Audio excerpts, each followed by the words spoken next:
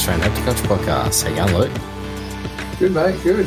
Tonight we're joined with Fryzie from Fryzie's Reptiles. How are you, mate? I'm fantastic. How are we, boys? Good, mate. I think you're the number one person that's been on this podcast the most times now. That's 3 times. 3 times? Yeah. Hat trick. Going for the hat trick. I think Somerville's twice. Yeah, I think we've had Mitch twice. I think we've had a few people twice. Have we had Jake twice, maybe?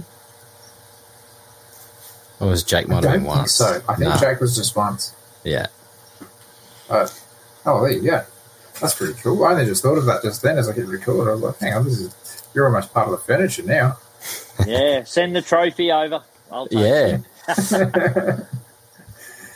Yeah, so basically we thought we'd just hop on tonight and have a bit of a chinwag about the herp trip down South Australia that Fryzie and I had just been on. It was a bit of a belter trip. And it was.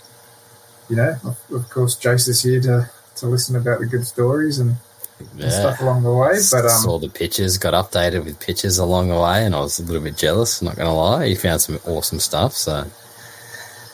Yeah, we did all right, I reckon. Yeah, I think you did. I think you did really good.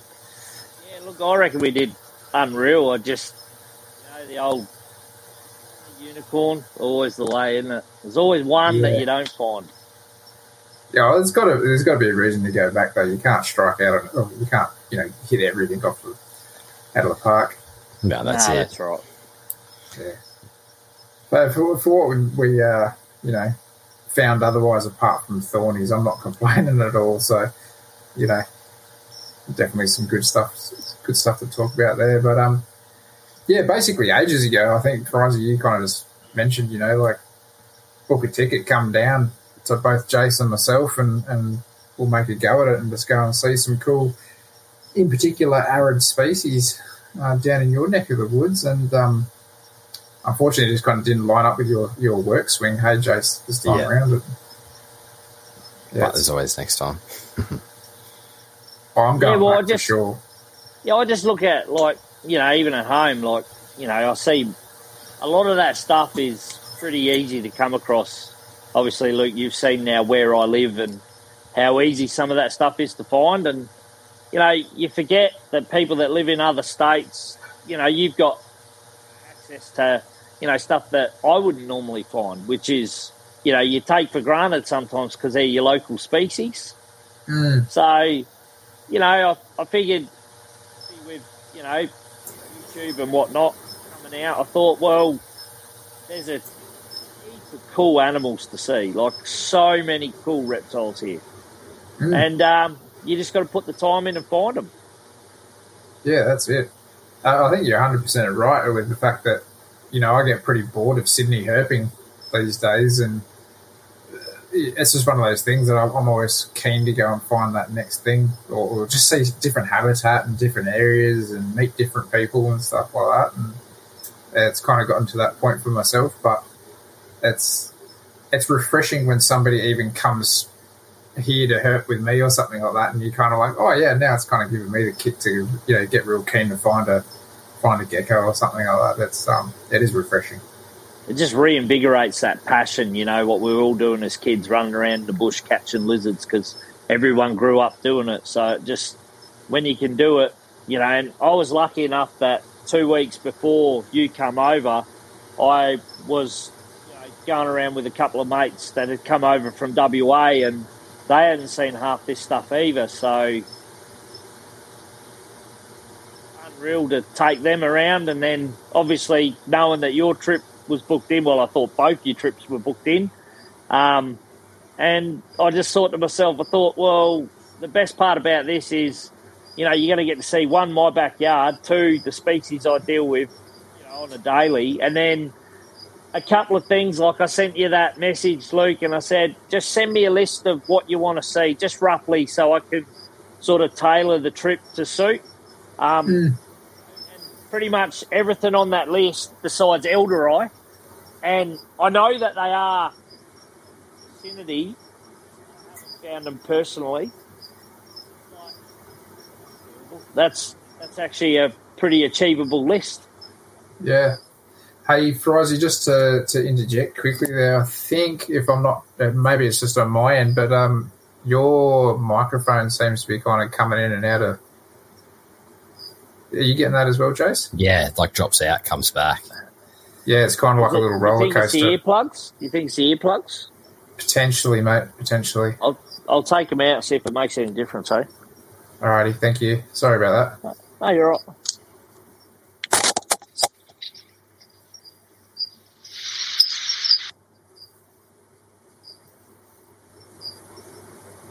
I think we can't hear you now. No, he's muted himself now. That's all right. He might just be trying to hit the switch. There we go. There you go. Yeah. Is that better? Yeah, that sounds pretty clear. Yeah, sorry, fellas. It's all good. It just come up that I'd lost connection because of the high winds, so I think that might have something to do with it. Yeah, okay. Yeah. Yeah, you've had a bad run of weather now that I've left. I've kind of left you with heat waves and heaps of big storms and stuff like that rolling through. Yeah, and the wind has just been horrendous. Like the day you left, I think it was the next day we got 120k winds for like 2 days on and off. So it was pretty mental. So you got out at the right time. Yeah. Yeah, no, definitely right. Then we had 44, 41, and then it dropped off. That's crazy, hey? Yeah, it was pretty mental. I mean, that's been kind of the story all up and down Australia at the moment. I know Cairns and that's got that cyclone sitting outside of it. Yeah. Causing a whole bunch of havoc. Yeah, and all that crazy rain too. It's mental. Yeah. Yeah, it's nuts. But, I definitely think we landed a pretty good extended weekend. So, yeah, basically I hopped on a plane to go down and meet up with Fryzie down there, or a couple of planes to get into the right location.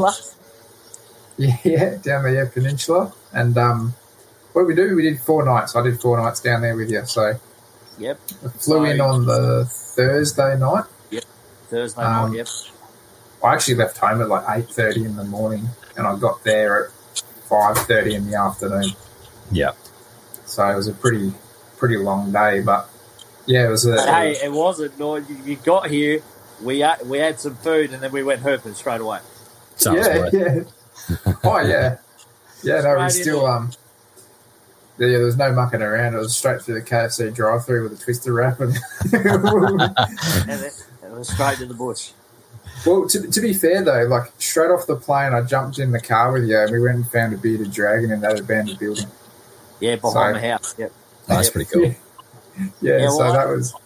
I said to Luke, like, there's an oval directly across from where I live, and there's usually like, a big red male that lives on that oval, and then there's a couple of little ones that are always on the oval. And I said to Luke, we'll just drive past and have a look, and I forgot all about it when I brought him home.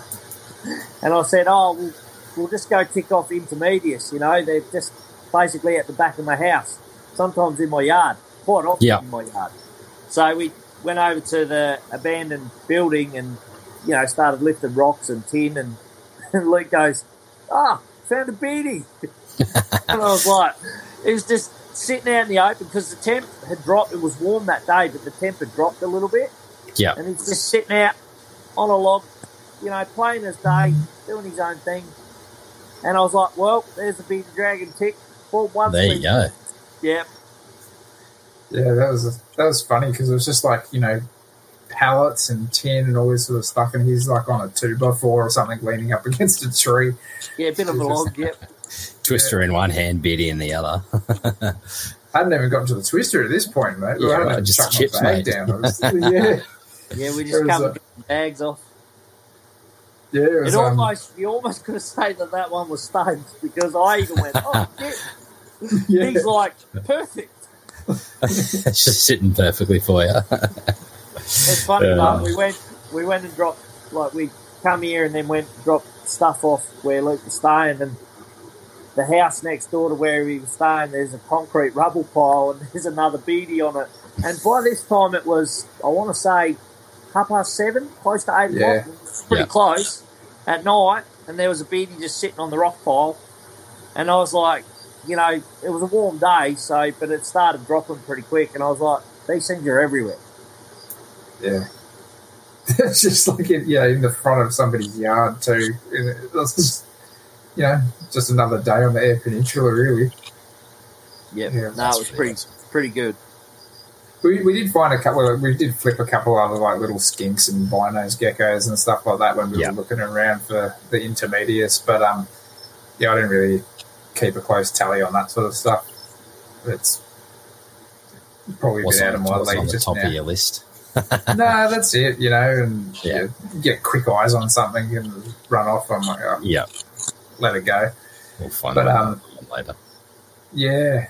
But after that, pretty much hit up the fast food and went for a run to go and tick Nephris stellatus off, or try to tick Nephris stellatus off. So, by probably this stage, the easiest one of them all, even easier than intermediates.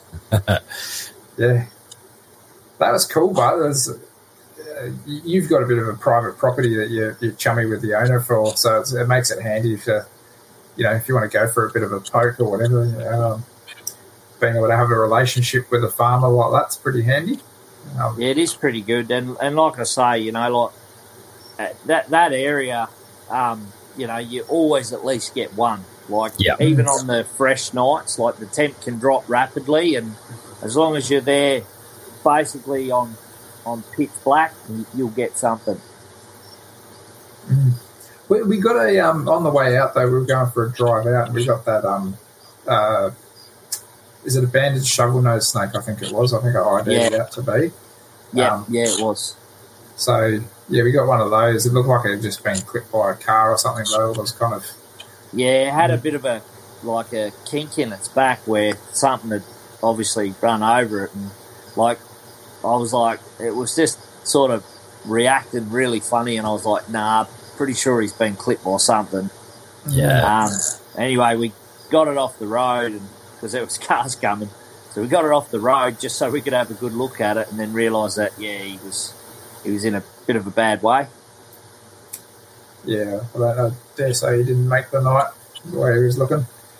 Probably it's hard as well because you're trying to see, one's got their torch on the snake and the other one's got their torch either in your eyes or on the snake, so you're and you're trying to with your phones as well, and it's just shit going everywhere, and you don't actually realise. And then obviously the way it was reacting, we was like, nah, there was definitely something wrong with it. And then when you go back and look at the footage on your phone and that, you can see clear as day, but because it's pitch black out there, it's kind of hard to see.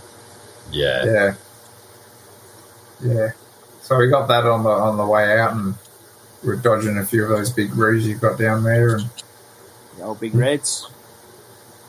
Tell you what, those are some big monsters down there. Like some of those kangaroos down that way, they're ridiculously big. 7 foot tall or something. Yeah, they're like car write-offs. They're the big ones. They're the huge ones for sure. Then we pulled into the spot and had a bit of a scout round, and it wasn't quite dark when we got there. Like it was just getting, just where the moon was going behind clouds, or half moon. I think it was quarter moon, wasn't it? Yeah, I think it was a quarter moon. Yep. Yeah. So we were waiting till it got, pretty dark, and then we found the beater gecko first, which to me is like, it's a beater gecko. But Luke, I didn't realise that, I knew that Luke had kept them, but I didn't realise that was an amazing find for him. I was just like, there's plenty of him out. A trip over these things. I would have been like me. I would have been any gecko related thing. I'd have been just like a kid in a candy store. He was. It was pretty funny because, I forget because I see him all the time. I just forget because they're pretty common. Yeah. And you just forget about it. And then, Luke, he must have spent a good half hour with this little gecko, at least, with the camera and the photos. Yeah. And I was like, come on, we've got to go find other stuff. They're awesome little geckos too. Yeah, they are. They're pretty cool. I've read them in the past. And, look, don't get me wrong, for someone who hasn't seen them, they're, even more amazing. And, sometimes you forget, like I say, when you live here, you forget that because they're common. Because they're pretty common, throughout the whole region. So, basically, any dirt road, even just on the outskirts of town, you'll find them. They'll turn up. I was frothing that little thing. There's all those little like Lucasiums and stuff like that. I think they're just underrated little species. They are, and because they're not commonly kept too. That's the other thing as well. So you don't really see too many of them. So getting to see them in the wild's pretty awesome. Except for like you, Fryzie, you're tripping over them pretty much every time you go out there. But yeah, they are probably one of the most common geckos in that type of scrub. As soon as you get saltbush mallee, they're pretty common out all through there. But then once we got his autograph and moved him on, it was actually we were just bumming around for about, I don't know, I'd say probably best part of 30 minutes, I reckon. Yeah. And we just noticed the bug life started coming in hot, but the temp was dropping pretty quickly as well. We noticed that, probably dropped, 5 degrees, I reckon? Oh, yeah. Yeah, easy. Like, pretty quick. We were still in T-shirt and shorts, but it definitely dropped significantly, And there was just a bit of wind ripping through, and it still wasn't complete darkness. And we walked back to where the fence line was, and as we were walking back, Luke just had a holy shit moment. Yeah. Yeah, when I got the other beady gecko. Yeah.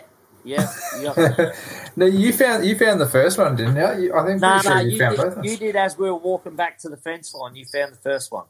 Oh yeah, you're right. Yeah, you did.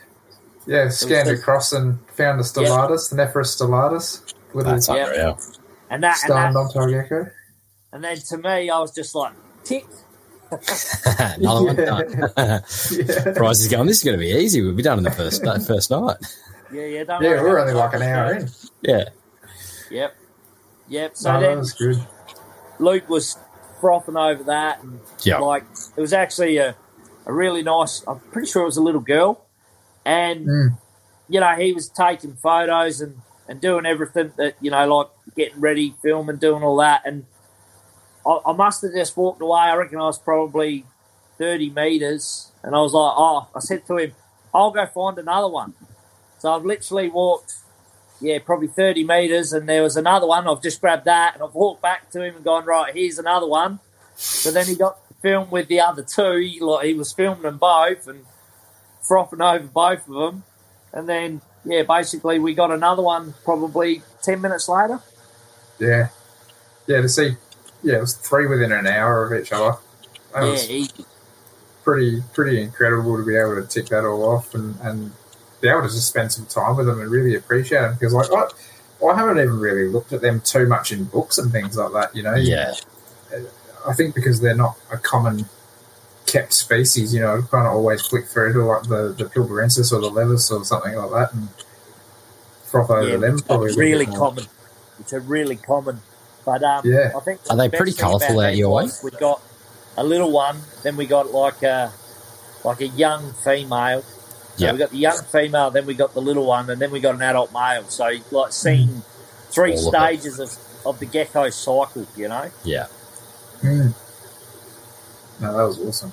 It was interesting seeing the kind of habitat that they're in too, because like you kind of think like most of these kind of smooth knobbies and stuff like that are coming from like really soft sand dune type stuff. That's not what this was. Like it's kind of like a hard sand dune, if anything. And still spinifex. That was one thing that I got out of it, because like I say, taking you out there and showing you where like you were even saying like I've had bearded geckos for this long and I didn't keep them anything like this. Yeah.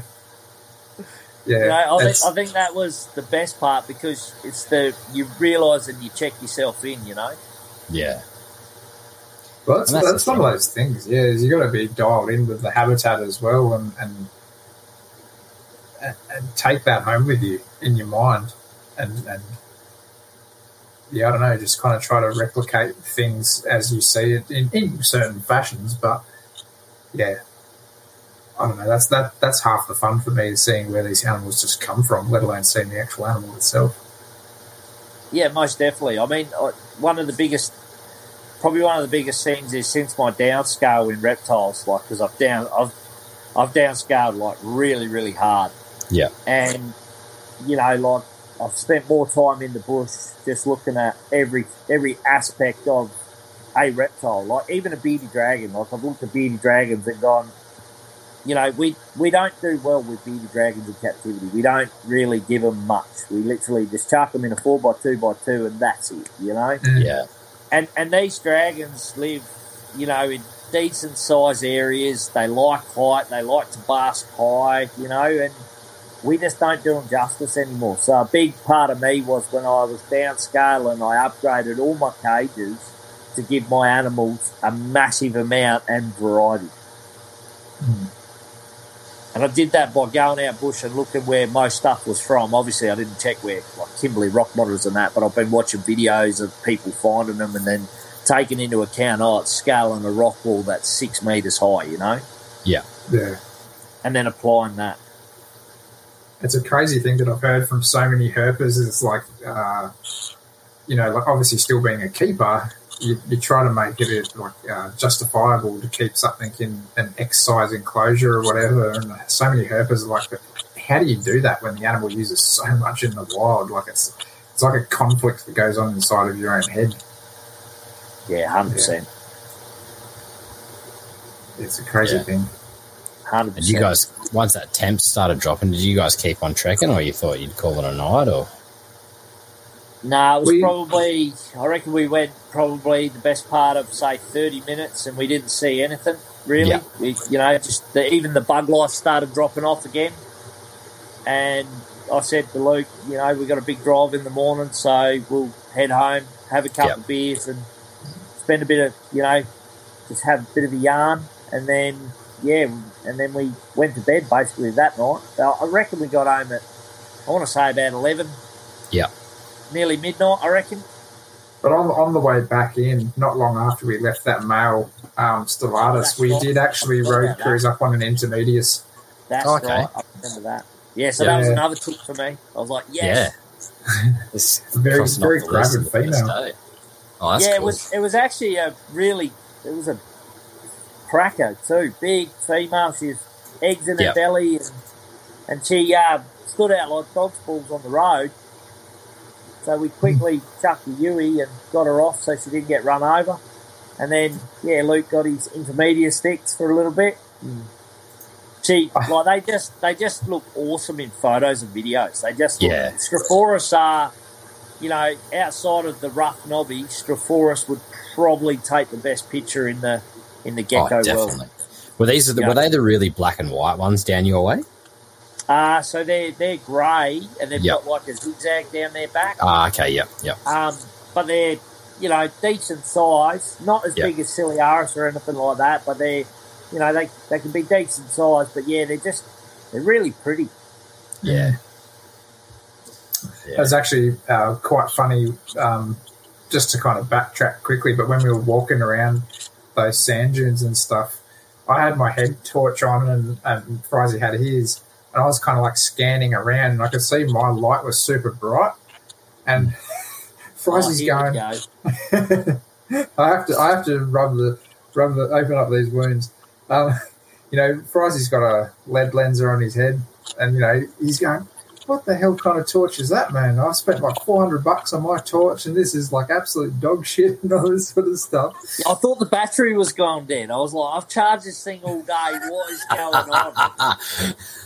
It was dimmed. Yeah. And then I realized the whole night. The old second click and I was like, you idiot. You just blinded everyone. I've used that heaps of times and I was like, I've never had a problem with it. But then Luke brought over this, you know, this ray and I was like, shit, that's a good torch, until I worked out, you know, because I actually thought it was dead because the day of I couldn't find my charger and I thought, am I going to have enough time, because I was charging it in the car on the way out there and I thought, it's probably not got enough charge in it, you know? Yeah. Well, I learnt the hard way. That's gold. It wasn't until you got to the next day that you actually learnt, though, where you accidentally double-clicked it while you were looking at it and you blinded yourself. Yeah, because the next day, like, we didn't have much time to, you know, get any gear or anything besides, you know, essential supplies for herping, which is like ice, drinks, water, all that sort of shit. You know, Powerades and because we were going to have a massive day. Like, we literally were going to herp for like 12 hours straight. And there was like a 4-hour drive, you know, to get to the spot. And it wasn't until that afternoon that I just threw it on the bed, and I must have clicked it again. The next minute, the whole room lit up, and I just went, "You're joking me." And it was just one of them "you dickhead" moments. That's gold. Yeah, and you would have been blinded too. I come straight downstairs. I said to Luke, "You're not going to believe this, man." He's like cracking up laughing. But the next morning we set off. The next morning we set off to head to Roxby Downs, Olympic Dam, and I'll let Lukey take over on that one. It was a good drive out there. Basically, our main target for this portion of the trip, because when I originally sent Fryzie that list of animals, like I sent him 2 lists. The first list I sent him was just Gillans. That was all I wrote. Yeah, just Gillans. Yeah, that was pretty funny. Anything else doesn't faze me so much. And then I did actually kind of come back with a bit of a wish list. Yeah. But yeah, we had to have a bit of a hike, and we were kind of like searching different habitats on the way up and having a bit of a poke around and whatnot. And our plan was to drive like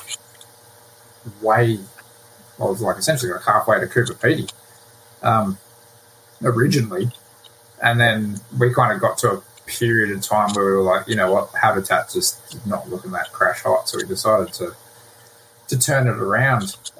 But not long before we turned around, we were on this like big gibber field, or you know, like small pebbles just like everywhere, and it was like real ironstone reds. And Fryzie's eyes, I have to give it to you, man. Like Fryzie would just be like, "Beardy, beardy, beardy," and I'd just be like, "What the fuck are you looking at?" And I couldn't see anything, but he's just so dialed in with the dragons there. Yeah, that he could pick it out, and he spotted this red beardy just sitting in this tiny little shrub. Like it only would have been like not even 2 foot tall off the gibber, but it was the highest thing there for it to sit in. Yeah, and we got out and had a bit of a look at him for a bit, but he was a really impressive beardy. He's one of the best looking coloured ones I've seen, and he was doing like the full big display for us. And that's unreal. Putting on a good show. He didn't to just be honest, run. He was the perfect candidate, wasn't he? Yeah. He didn't run away. Not that he could go anywhere. It was all the bushes were this high, and he was on like the biggest bush in the whole gibber area. And then I said to Luke, like, film him, and then I'll grab him, and then you'll be able to, you know, film him. And he was just perfect, mate. Absolutely perfect. They're definitely underrated, the bearded dragons, though, I reckon. Oh, those ones up there are just unreal. Like, the ones here are really good. Like, they're really red here. But the ones up there, they've got like a fair bit of size to them. Like, they're probably some of the largest viticeps I've ever seen up there. Yeah. Yeah, he's a good sized dragon, and he's in a good paddock. Like he was nice and healthy, and he just couldn't care less. He was just like, "Oh, you want to come any closer?" And Fryzie kept saying to me, "He'll jump you." But I was trying to push the friendship and see how close I could get with the camera, and luckily enough, he didn't end up going me. But we spent a bit of time filming him, and it was cool watching him. Like I was kind of like filming him and like trying to do like, you know, a bit of a slide rotation type shot around him, and he was just like following me with his mouth open, just gaping at me. It was quite cool. The camera. Yeah, he wasn't taking his eyes off. But pretty much not long after that, we decided, you know what, habitat's not looking good for what we want to try to find today, so we'll turn it around and head back. And we checked out some good habitat on the way back and stuff as well. But we kind of pulled in for. Did we pull in for lunch at that servo yet? Yeah, the next day. We pulled in there and had lunch, and there just wasn't enough. Like, it was warm, but there wasn't enough heat because it was like really overcast, like really, really overcast. So it just. And then I said to Luke, probably in an hour it'll be perfect. But right now, it wasn't that great, and that's why instead of going north, because it looked like there was a big storm front in front of us. I said we're probably best going, you know, east and seeing what we can find that way, because I know that area pretty well. So I said, you know, we could tick off a few of the little species and then see what the weather does, because when it rains up that way, the whole place just floods because there's nothing Yeah. there. So, we ended up going inland to Roxby, and it was a great decision. Yeah, it ended up paying off. We spent quite a bit of time checking different patches and stuff like that there, and getting really excited about little mallee dragons and stuff that would run under your feet because you kind of think, oh, a lizard, and then all of a sudden you realise it's just a mallee dragon, and you're never going to see that thing again. Too. Oh man, they're so quick. They are like lightning, mate. They are just the fastest little dragon. Like you look at like bicycle dragons or crested dragons, and they're quick as, right? But the mallee dragons over a 5 metre area, they just haven't. You can barely keep your eyes on them though, that quick. Yep. They're just insane. It's probably something to do with prey, I'd imagine, like having those little open spaces and birds flying over, and they've just got that speed just to duck into a bush or whatever. So 100%, they need it. Yeah, like, they'd be on a lot of predators lists as a good food source out there. Oh, 100%. No doubt about that. But yeah, we ended up checking out heaps of trees and stuff there, and there was just like perfect hollow mulga trees almost as far as the eye could see in a couple of areas that we ended up checking out. And it was probably a few hours of looking, a couple of hours. Oh, yeah, it was probably a couple of hours after checking a few patches and stuff along the way, and all I can hear is this, go on! Fryzie's excitement was just through the roof. And I was trying not to like trip over logs and all sorts of stuff trying to go and find Fryzie, but he ended up finding a male inside of a tree. And that was one of the most... People don't realise I've spent probably 4,000 hours looking for him. Oh, so you haven't even seen him out there?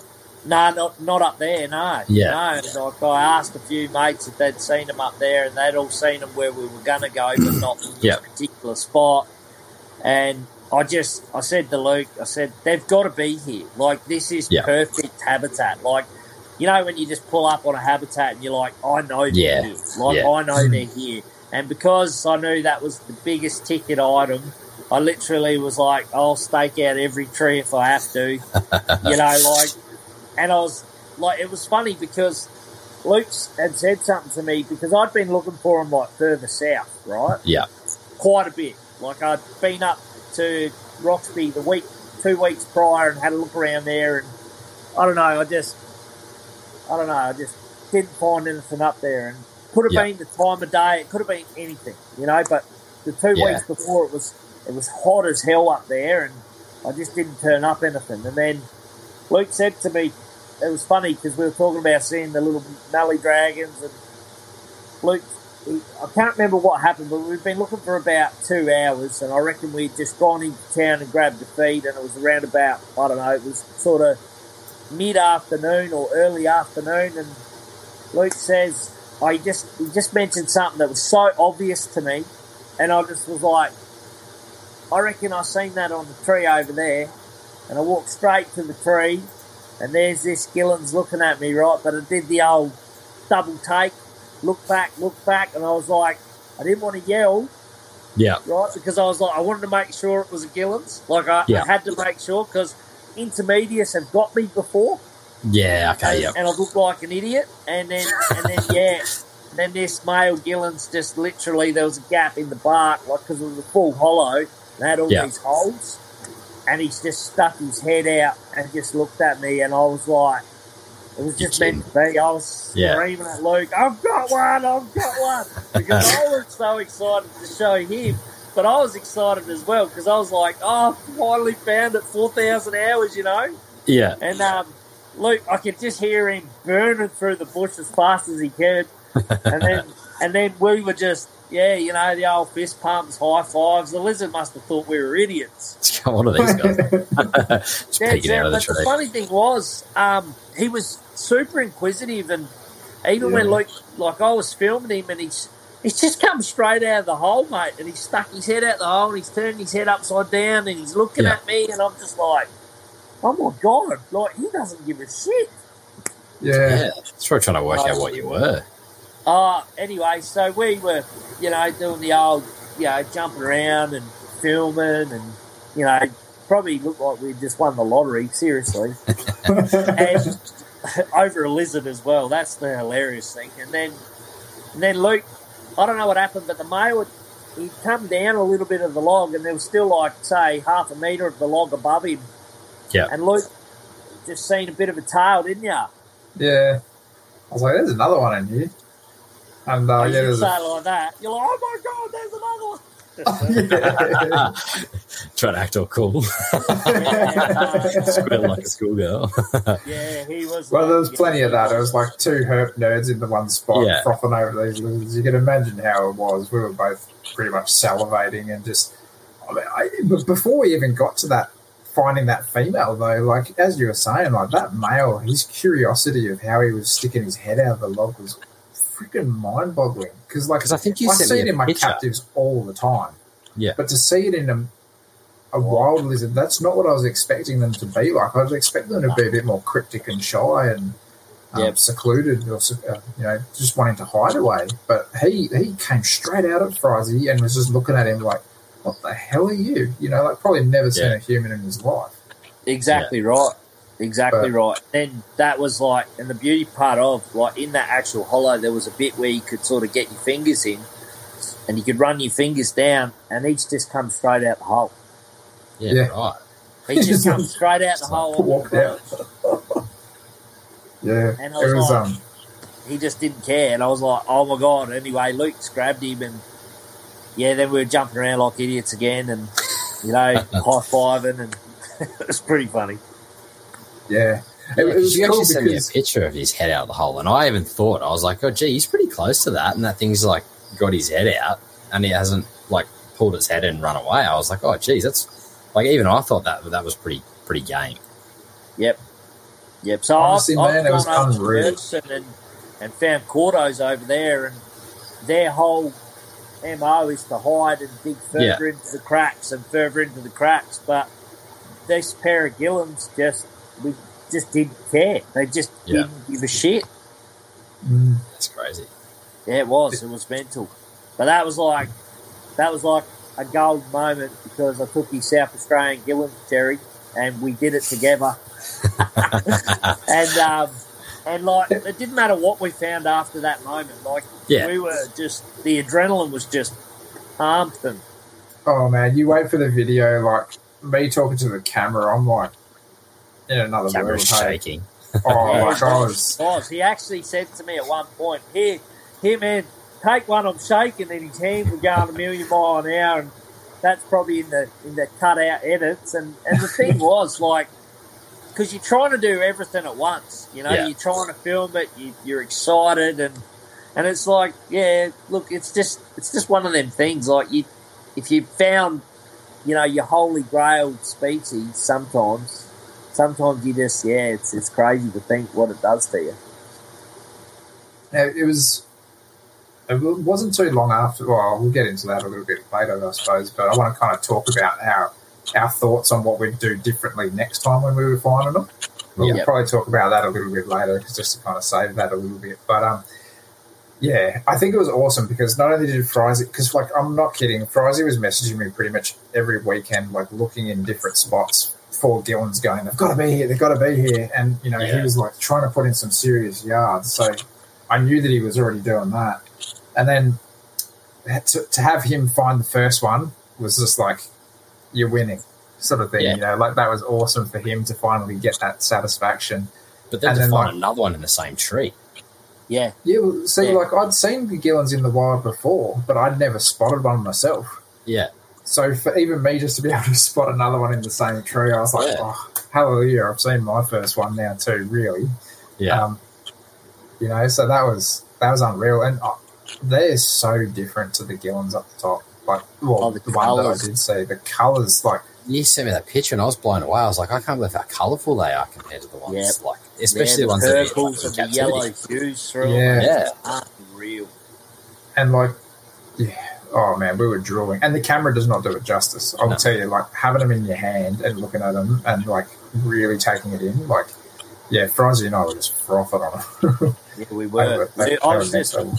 And I was just so excited, like, because, like, to see Luke lose his mind, like absolutely lose his mind. And you got to remember that, you know, he's hurt for Gillens before, but we found 2 in the same tree. That's you know, and that was just like, it was just next level. And then we were, you know, it was funny, you know, because we did what we did, took the photos, everything, video, and then put them back and tried to get like a really good photo of them on the tree. But it was like, between the two of us, we then just started thinking, you know, habitat. Like from that moment on, the whole herp conversation changed to how can we do these better in captivity? Like just instantly, it was like we were on the same wavelength. We were taking photos of the trees and the scrub, and and it just triggered that whole afternoon conversation, didn't it? Yeah. I think whenever you get on that kind of like that little bit of a herp high with other herpers that are also keepers, it does kind of flow into stuff like that. Like I had plenty of that up the territory as well. But you know what really blew me away though is when we did put those Gillens back on the tree. They both did separate things. The male raced down the tree, dropped out of the tree, and he actually dove down a burrow in the ground. Like he knew where it was too. He knew where it was. Yeah, like Like whether it was another lizard's burrow and he's just sussed it out a few times or whatever. But, you know, he went under there and was like, oh, shit. And then the female went back into the tree. But then the first thing she did when I was kind of like looking at her in the tree, she popped her head back out to check me out. Yeah, right. I was what are you doing? I'll watch it from here. Yeah. Yeah, well, when the male ran down the burrow, we just looked at each other and were like, what the hell? Like, when do they go in burrows, you know? Yeah. And we never seen one in the ground like that. I said to Luke, he knew exactly where that was because he ran straight into it. Yeah. Yep. Straight into it. Yeah. No, it was unreal. It was just such a weird behaviour. behaviour. Triggered the old reptile brain to go, maybe the trees get too warm in the middle of the day and maybe they use the burrows as a bit of a, you know... Yeah, cool off. Bit of a cooler spot. And, and it was just a really good conversation, I reckon, and sort of, you know, we come home and you do things differently from that point on. Yeah. But after we kind of played around with those two, we were kind of in this pretty much the same patch. Oh no, we went for a quick drive, didn't we? I think we went for a very quick drive. What we did was this would have been, you know, probably around about 3:30, I reckon, and I wanted to tick a shingle off because one of them roads up there is, you know, it's a pretty well-driven shingle road as well. Yeah. So I wanted to tick off the old Sleepy Lizard, and we shot out to a small town called Andamuka, and while we were out there, I said to Luke, we'll tick off the pebble-mimicking dragons, the little earless dragons. Yeah. So, and there's a spot there that it's just, like, there's so many. And it's like the worst, like it's just Gibber Plains, but there's nothing there besides rocks and little shrubs this high. Yep. And so we shot out there, and we've seen a central netted first, didn't we? Yeah. On the way out. So I said to Luke, we'll see netteds on the way out there. So we seen the central netted, and it was an absolute cracker too. That was a stunning lizard. It was. And the funny part about netteds is, like, the scrub is just, like, there's nothing around. There's one rock, and the rock would have been the size of a basketball, and there was a netted sitting on that basketball. So you knew he's just going to go thump under the rock. Yeah. So he was pretty easy to find once he kind of went for a hide. Yeah. And how good were the colours on it, but? Oh, just the yellows and even the blacks on it. The blacks on it were really intense too. Yep. It was only a small one. Yeah, it was. And so we ticked the netted off, and that was another one. Like, one of my favourite dragons of all time is the central netted dragon. So, like, you know, I kept and bred them for many years, but just seeing them in the wild, I was just like, you know, just seeing what they live on. Like, one rock in a 50-metre area before there's any trees, and it's like, wow. You know, they're the type of lizard you literally could just put the cage in and a rock in there. Oh, that'd be happy. Yeah, pretty well, that'd be closer to their habitat. Yeah, well, it'd be bang on, you know, pretty much bang on. But yeah, so then we we shot out to one of the little mining towns, a place called Andamuka, to get the shingle. We didn't see any heaps of dead ones, but didn't we? The roadkill carnage was horrendous. Yeah, Sangoannas, dragons, snakes, western browns. There were heaps of dead ones. Yeah. So I said to Luke, it's going to be good on the way back in because, you know, the old venomous snakes start moving around at around about that time. And we shot out to this little road where I knew the earlises were. And, yeah, to me, I think they're cool as. So we found them and we're driving along and I just see the little head sticking up on a rock. And I'm like, there it is. And Luke's like, where? And I'm like, right there on that rock. And he's like, where? And I'm like, wind down your window. It's on that rock right in front of you. Where? So then I'm describing the rock next to the rock to make him look at the rock. And then once he'd seen it, he was like, oh, yeah. So he got really good footage of that. Like, really good. Fryzie he's pretty much got his arm, like, under my head, like, trying to point me in the right direction with the rock. I'm like, oh, man. There's a reason I brought binoculars. Like trying to tell your kid where the plane is in the sky. Yeah. Oh, yeah. It's there. Yeah, no, Luke was, he wasn't quite clued in on the, he didn't have his eye in. But that not for dragons. That little gibber, he the pebble mimicking, he did everything we needed him to do, didn't he? He didn't even run away. It was great. Yeah. He was excellent. Got some good footage of him and then we head back into town, and on the way back into town, we thought, you know, we'd have a bit of a breather, and that was when we got the wedgie, wasn't it, that afternoon? Yeah, I think it was. Yeah, the big wedge-tail eagle that was sitting on top of the brew, and he made the brew look small. Yeah, he did. Just feasting on a bit of a carcass. We pulled up at the accommodation and just unloaded, and I said to him, we'll just unwind for a little bit.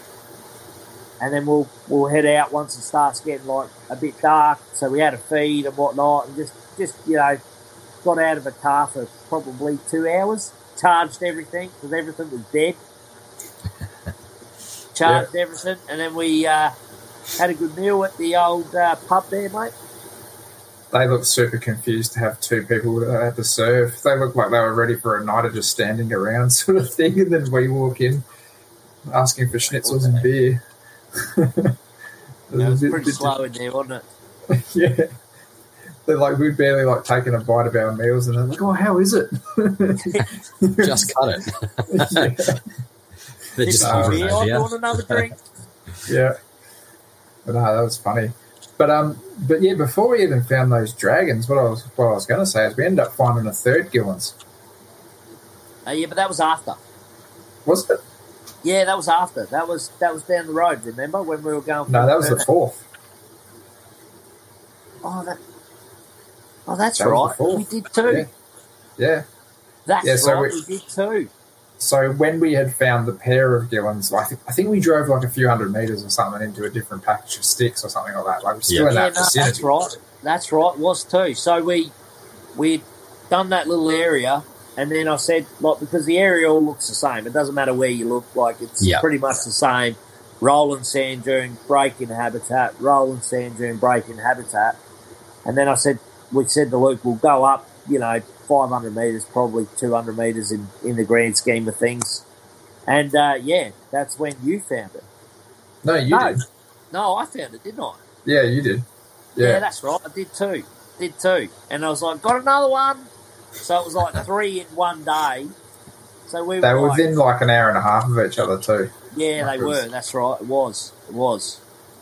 Yeah. So and it was the same. It was almost the tree was identical to the first one, wasn't it? Yeah. The only difference is the first one was essentially one upright hollow, whereas this one was kind of like the one tree, but it had kind of like 4 or 5 limbs that were going up the raw hollow. So Fryzie could hear it running around, but he couldn't determine which one it was in. So, yeah, we had to kind of almost wait it out until he came out. I walked past it, and I thought I heard something. So then I, like, whacked the old log with my hand, and then I knew there was one in there straight away. I was like, nah, we got one. Yeah. Yeah, He's straight a stunning away. little individual. It was funny, you know, you don't realise, but basically tapping the trees with your hand. After 2 days, your hands all sore from banging all these trees. Anyone normal would have just got a stick and gone tink, tink. I'm like knocking on every tree. But yeah, he was a good little lizard. He actually sat out in the open and basked essentially on the log, and we both managed to get a pretty good amount of footage of him, and that was happy days. And then we ran off and saw all the dragons, had a feed, and then that night's target was we wanted to go and see, or Fryzie in particular wanted to see Delaney, Nephrus delaney, Panati knobtail gecko. Yep. So we headed down the road. 50, 70k, something like that. It was a fair. Yeah, it's probably about 50k, I reckon. Yeah, probably 50k down the road, and then it was funny because I said to Luke, like, if we get there early enough and it's still daylight, we can look around and see what's there. You never know. So it's just another reason to go look for more stuff. So we got to this area, and it would have been, I don't know, I reckon it was close to 8 o'clock at night, yeah? Yeah, it was probably kind of like half an hour till the sun went down type thing. Like it was getting into that way. And like everything down there is just thick and mulga scrub everywhere. And I was just like, well, I'm going to try to luck out on the fourth one. And I did like 20 minutes of walking around, checking out the trees and checking out the habitat. And I just got to this tree and I was just like, I don't know, maybe. And I kind of just stuck like a little stick underneath the bark and kind of had a bit of a peek, and I could just see a tail underneath the bark. I was just like, hello, mate. And bang, there was number 4. I was like, that was cool for me too, because it was kind of like piggybacking off Fryzie's find on the male with the female in the tree. I was kind of like, well, it's kind of odd you'd find one there, whereas I just happened to look in this tree and catch a little fella out, and he was a little savage too. He's left some marks on my hand for a little while now. He was not afraid to shoot. It was brilliant, but the way that, like, because it was a lot smaller, and Luke was again, like, it's funny because your adrenaline goes through the roof and then you come down, and then it goes through the roof again and then you come down. So like we'd had a couple of hours of just eating food and driving, essentially not seeing bugger all. And it was funny because Luke finds that Gillens, and then your adrenaline goes through the roof, right? And we're about to have, a pretty good night looking for, the gecko, my unicorn that I haven't seen ever. Yeah. And here he is, basically just on dark, and he's got a Gillens in his hand, the little one, and then it just starts chewing him. And I'm like, yeah, mate, give him everything you've got. But it was funny because, like, the area that we... Like, that area, it was a completely different tree. So it was a little guy that was basically just under the fringe of the bark, whereas the bigger stuff was in the hollows. Yeah. And, that little area where we were down in the little valley, there weren't really any hollow trees. They were all up on the ridge line. Yeah. So, and we had a good look all the way through there, and it was, really warm, wasn't it? It was like... probably 34, 35 degrees. It was pretty warm. But yeah, he got that Gillens and had a blast with him, and he let him know who was boss, and it was pretty funny, actually. Oh, it was fantastic. Like, even just looking back at that footage of him chewing on me and stuff like that, like, you can't wipe the smile off my face. I was just loving every moment of it. It was, that was good fun. But, then basically we just hung out and enjoyed the sunset. For the sun to drop down, and missed the best sunset South Australia's ever seen. 1 in 100-year event. Like, it was hilarious. I said to Luke, like, it's taken forever for this sun to go down. What's going on? What? And we were in pretty spotty reception too. So we, you couldn't make a call. You couldn't do anything like that. And like the sky was like, it was like a hazy purple, right? And I'm used to seeing that here because the sunsets here are pretty good. But this was just different. Like, it was like the Northern Lights, right? Yeah, right. And I'm like, oh, go down already, This is like, we're kind of like in the middle of these sand dunes as well, so we can't really see too much out. We can just see like the sky above us, and we're kind of like in this dip of sand dunes. On Fryzie had his lens are on full beam or something, did he?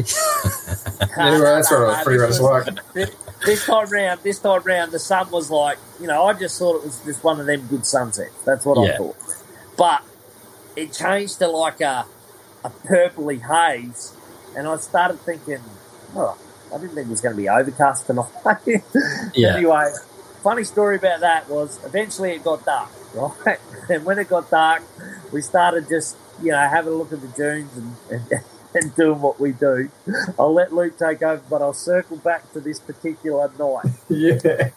So we spent a good period of time kind of searching around on these dunes. We were going pretty hammer and tong, but we were trying to find like particular areas where we thought that the geckos might prefer, because it was kind of like, it wasn't spinifex, it was more like a grassy kind of dune, like almost like what you'd have at the beach type thing, but obviously it doesn't. And we were kind of thinking, we're like, oh man, the geckos would probably want to run out and hunt on like kind of like the open sand flats and stuff here, rather than like in the thick grass and that. Like surely that's what they're going to prefer. Pretty dense. Yeah, it was pretty thick. But when we were kind of like found like a bit of an open sand patch, we'd kind of walk that for a little bit and then find a new patch and walk that for a little bit. And we spent some good time there. I want to say it was at least an hour and a half in the dark, at least. Easy. Probably, would have been longer. And and the wind was getting up too. Remember that? The wind was kind of getting up and the temp was dropping out of it as well. Yeah. And I can't remember. No, I don't think I even found any other geckos or anything that night. We saw heaps of spiders and things. But then eventually we ended up stumbling across a little tiny Panati Nobby who was like fresh hatchy pretty much, like it was not long out of the egg. Yeah. And we were absolutely stoked to have at least ticked it. We were like, oh, yes, we've got that. And interestingly enough, it was actually kind of like under a tree almost, hey? It was like near the base of this tree and kind of like on the fringes of kind of like some thicker dead leaf litter and stuff like that. So, yeah, that was pretty interesting to see that there. But, yeah, we spent some time walking around there. And, of course, you're kind of near some roads, but you're not. And, you don't want to be those two weirdos out in the sticks with your headlights on, shining road trains and stuff. So every time road trains are coming past, you're ducking and turning your lights off and, trying to be a little bit incognito.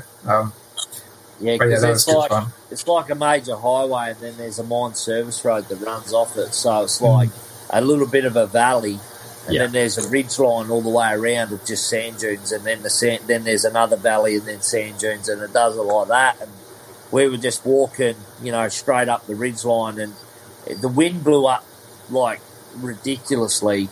And I said to Luke, we're only going to find them on this side. We won't find them on the other side because the wind will just be in their faces. And most lizards don't really like wind. So we just worked this one area, this one spot, and Luke, finds one, and we're just blown away. And I'm pretty sure I filmed it, and I'm like, well, we found a Panati, and it's the smallest one in the world. Pretty sure. So, I was over the moon to see one, and it was awesome. But, I shit you not, this thing was probably 3 weeks old. Yeah. It looked like a large jelly bean. Really? Yeah. That's right. It was tiny. Jeez, you were on it. Yeah, and then the wind just, it was howling, mate. I was wondering, so we did that area for a good, probably another hour, I reckon, I want to say, easily. And we weren't seeing anything, and the wind was just getting stronger and stronger and stronger. So we called it, and we jumped in the car and we head back to where we were staying, which was, a fair old drive. Because of all the cattle, the goats, and the roos on the road, you can only do 80k on that road. Yeah. So it's like a long drive home, so to speak. So we headed back, and then it started raining after we got back, didn't it? It hammered down. Yeah, we just gotten into the accommodation, and it just absolutely started bucketing down. It was only for 5-10 minutes, but it came down hard. Yeah, it did. And then I said to Luke, well, that'll be a good thing because it'll, wet the dirt and the bug life will take off as per usual. And it didn't rain enough that there was water still on the roads and that, so it soaked up pretty quick out there. And I think the next morning we woke up and we drove home, didn't we? We drove home, yep. No. We didn't drive home. We went on the Gillons hunt again because we were like still on that adrenaline rush. We were very slowly making it home, but we spent a long time trying to get more. Yeah. So we went 200k further north to go and find Gillons again, and you know, and that was a pretty ordinary day. That one, wasn't it? That was a very slow day. We did not find a thing for ages. I think we stopped at a patch though along the way. And we found we kind of stumbled on that sand goanna. Yeah, we did. That's right, sandy, yeah. I went to check this tree thinking it was a good Gillons tree, and there's a bunch of shrubs around the base of it, like all little salt bush and thorn bushes and stuff like that. Yeah. And, as I kind of like went to the tree, I heard something scuttle behind me, and I was like, what the hell was that? And I was looking through a prickle bush at a lizard, but I couldn't quite see it. It was kind of like a silhouette. Yeah. And then I kind of just noticed the spotting on the back end of it and the little yellow tail tip, and it was actually a juvenile sandy. It was probably only about 2 foot. And where Fryzie was kind of like a little bit in a bit more open area, not too far from me, probably only like 4 meters, if that. And I basically said to him, I was like, this is one of those prickle bushes, right? And he's like, yep. And I was like, damn it, because I was like, if it wasn't a prickle bush, I probably would have tried to lay on top of it and see if I could get hands on it. But yeah, anyway, so I ended up kind of trying to go for a bit of a sneaky grab around the back of his bush, and the goanna ran straight at Fryzie and then just like did the 180 on the spot and then like ducked down a hole right next to me. Like, I must have been right next to a burrow and not even noticed it, and he just dove down. We were shining lights down to see how deep that thing was, and he just went for miles. So we were like, We got a stick and put the stick down the front just to see how far it was in, and that stick went down a good metre nearly. And I was like, yeah, there's no hope. No. It would have probably been another 4 metres after that, I reckon. That was one of them deep holes. And like, the funny part was, we must have startled him because we didn't see it. Like, we literally didn't see it. And I'd already walked around the other way, so I wouldn't have spooked him. But Luke literally must have just walked up and just started. He must have just been doing something and not realising we were there, because you generally don't get that close to them, you know, unless they're out in the open. And this thing, he nearly stepped on it. That's how close he got to it before he realised it was a sand goanna. And he said, I was in a prickly bush. So in South Australia, we've got these thorn bushes, and they are nasty. Like, they are just nasty. Like, if I see a bearded dragon on them, I won't even bother. I won't even bother, because you just get carved up off these plants, and I'm like, nah. Could have stitched him up and said, it's not, go for it. Oh, you know what? I should have said something now. I should have said something now. But just to get back to the night about the sky, the next morning, that night we get back and phones are in service, and my wife had messaged me and said, oh my God, did you see the sky last night? It was a 1 in 100-year event. Check this out. And sent us photos, and I was just like, nope, didn't see that. Didn't see that. Don't know what you're we talking wouldn't about. have seen it because we're in the bottom of the valley. So, like, unless you were over the ridge, you wouldn't have seen it because you couldn't see past the sand The hill, So I was just like, and the pictures when they come through, I was like, nah, we didn't see that. We were watching like the news the next day. It was like all over the news about this one. ABC News, Channel 7, all the newses, and I was like, oh God, here's two weirdos chasing geckos. Didn't even say it. We were looking down. We should have been walking up. Yeah, I'm pretty sure I saw right. pictures of that. Yeah, it was apparently magic, but so was the Pernati knobtail. So tick. There you go. Exactly. Yeah, and then we that day we spent heaps of time just travelling and trying to find things, but it was a bit of a washout. Really, we got back to there was not pretty too much far nothing from around, nothing at all. Which you get. You know, sometimes you have them days where you just don't see anything. And the funny thing was like, to us, like, the weather was perfect. Everything was kind of lining up to be a good day. It was a nice warm day, all the rest of it. But just stuff wasn't moving. But and we spent a bit of time in the Gillons area because I said to Luke, I want to see one basket, like out on the log. So we went there early to try see if we could find one out on the log, and there just was none. Like, there was nothing. So we started playing in our own heads. Do they come out first thing in the morning and go to ground and go get some food? Like, do they hunt first thing in the morning? Because, we were just trying to work out, what do they do? Yeah. Because the way we were kind of looking at it is we found all those 4 gillons in that second half of the day after 2 p.m. in trees. So we're like, oh, maybe earlier in the morning they're out foraging, doing what they have to do. Yeah. You know, goannas or goannas, doesn't matter the species. They all have to do that same sort of activity. So, like, oh, maybe they're just not ready to kind of come back and bask in their logs and start hunkering down. So, But, it was funny bouncing ideas off each other and how things are acting and that. And trying to work out, what they're doing. But actually, the only thing we've seen that day, we've seen mallee dragons. They were a dime a dozen, and a couple of like Tenota skinks. There were a few of them as well, and but I don't really count them.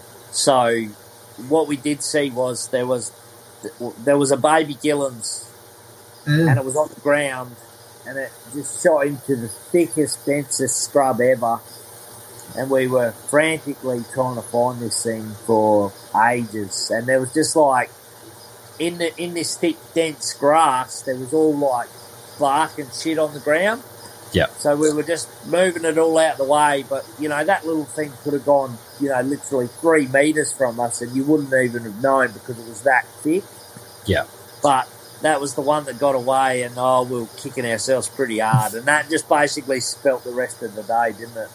Yeah, it was pretty rough as far as herping goes. It was a nice day otherwise. It did. And then we were kind of bummed, so we drove all the way back, and I said to Luke, well, I need a species for you. Like, we need to find something. So we went out to the old Gidgy Skink place that I know and got that tick. Got a few out there and got that tick. It was late afternoon. It was still pretty warm. But, there was not as many as there usually is. But, we ticked the old Gidgy Skink, found a hollowed-out dead one, like it was just, I don't know, something must have ate it. Yeah, right. Said to Luke, there's one up here, And as he's come up to have a look at it, I've thrown the dead one at him. and it's just like, it literally was the perfect hollowed-out Gidgy Skink. So it, like, literally bounced in front of him. I thought it was a piece of wood or something. And I was like, a dead Gidgy Skink, mate. Yeah, I thought it was like a piece of wood, the way that it kind of bounced off the rocks and stuff. It was just like it was hollow, but it was solid. Yeah. That's not what I was expecting. You could have turned that into a weird little lizard flute or something, I reckon. Yeah, well, it was pretty much taxidermy perfectly, wasn't it? Yeah. It was really unreal. But we ticked them off, ticked the Gidgies off. We got a painted dragon there too. No, Peninsula it was. Peninsula, sorry. Yeah, it was a Peninsula dragon. Yeah. So and the funny thing about that was, right, I startled it, ran into a crack, right, and it just picked the worst crack because it was only in the crack about that much, right? So you could see the dragon perfectly, right, but where the sun was, it was just going to make for a bad film. It didn't matter what angle you had it on. I was trying to put shade over him so he could just film this dragon. And I was like, still a tick, mate. It's another one. Yeah, definitely. Still counts. You saw it, that's right. Oh, yeah, with my own eyes, like, just kind of covering the sun and stuff, it was easy to see. But, it was in the crack and the sun was just behind it. So it was just like, it wasn't happening. But, it was still cool to be able to see it, like, up that close. Yeah. That was pretty unreal. But that was pretty much that day. Yeah, that was. No, it wasn't. No, it wasn't. We come home and we, recharged, had a home cooked meal, and then I said to you, I could take you back out to see Stellatus, but I felt like we had unfinished business on the Pernatty Knobtails. That's Even right. though it was, another 2 hours away, and I said, look, I'm happy to drive there again and have another crack, mate. because I could see Stellatus every day of the week. So I was like, I'm happy to go and have a crack. I really want to see an adult Pernatty knobtail, you know. So we did. We just a couple of Red Bulls and off we went. Yeah, by this time, you must realise we'd been in the car for so long. You know, we'd probably just cocked over probably 30 hours in the car. Yeah. And we were like, nah, let's go. So we just had a shower, freshened up, and went straight back out there, didn't we? Yeah, that's right. Because I remember your wife turned around to you or something and said something along the lines of like, oh, you know, you need to go back out there or something like that. Yeah. She was putting the pressure on you to go back and quench that thirst. And did you quench it? That's the question. Yeah, we did. Yeah, we did. Yeah. We smashed it out of the park. So we went there and it was like a way better day, no wind, hot as shit, that little bit of rain the night before. Obviously, it wet the dunes a little bit. The bug life was epic. Like, it was insane. It was like the thing is, people don't realise, but I'd go out on a limb and say majority of knobtail geckos, if not geckos in the wild diet, is probably made up of 90% spiders. Yeah, yeah. I'd 100% say quite comfortably that most of the mallee scrub and sand dune scrub geckos would be just eating spiders, because when you pan your torch across, you know, a dune or, you know, the mallee, all you can see is the green eyes will come back at you by the thousand. That's even the same with the bush around here. Yep. Yeah. Yep. So I would confidently say that is predominantly their food source. And this particular night was next level. Like it was like the sand dunes. It was just all green eyes. I thought we were going to be eaten. There was that many. Yeah, like a horror film. Yeah. So it was honestly freaky. Yeah, it was. We got to the top of the dune. I think I had to fix my spotlight because the rubber mount had stuffed out and the spotlight was just going like this on the bumpy ass shitty road. So I said, while we're waiting for it to be pitch black, we'll just fix that. So I was under the car fixing that, and then we just went up to the dunes and just worked the face, and it wasn't long, was it? Yeah. I ended up coming across another little young one. Open sandy areas, and yeah, we found another one, and then, you know, probably 20 minutes later, I reckon we did a fair bit of walk, and we found some sandy patches early in the night when it was still light, and we thought, well, this will be the area that we target. But we went and targeted that area. I think we found a beaded gecko on it, didn't we? Yeah, we found another beaded. Yeah, we found another beaded gecko, and then there wasn't real much, like a great deal of life there. So we walked back to the sand dune, and then I found that big adult female that looked like she literally had laid eggs the day before, if not that night. She was, and that to me was it. It was the holy grail. It was the perfect patterning. It was an absolutely beautiful gecko. Yeah, they're stunning, those ones. Yeah, we did all the filming. You know, we filmed the intro that night because we're idiots and we forgot all about it. You know, after being in the car for 36 hours, we were pretty wrecked, and I just looked at him and said, we've got like a 3.5 hour drive home, man. I'm happy to tick this box. Let's go. Let's do it. Right. We were wrecked. Good way to end it. Yeah, definitely. Yeah, it was. Like, we ended on a high. We got what we've seen. Like, you know, we got a baby, we got a sort of a juvenile, and then we got an adult female. Yeah. So, and then that was probably the hardest drive in the world, I reckon. Like, I was pretty... There's a few times where Fryzie's doing these ones in the car, and then we got to some point, and then you were like, "That's it, I'm going wild. I'm going to have 2 chewies or something like that." And he puts 2 pieces of chewy in his mouth. He was like, "It's a good old herpes trick, mate. Two chewies in the mouth at once to keep your jaw going, so you don't go to sleep." Because I was wrecked, mate. I mean, wrecked. 30 hours. And then I reckon we got home at about 2 a.m., nearly 3 a.m. Yeah. It was pretty late that night, and then had a real good sleep. And then the last day that was the Thorny Devil Day, so fine the Thorny, and it was perfect. The weather was perfect, everything was perfect, right? Everything except for finding one. Yeah, lucked out. You had to luck out on one. we did so many kilometres that day. I reckon we would have done, because that time my wife Melissa, she come with us. She wanted to, get out and do stuff because she loves going herping as well. And and my mum said she'd have the kids for a little bit. Oh, and beautiful. Yeah, it was good.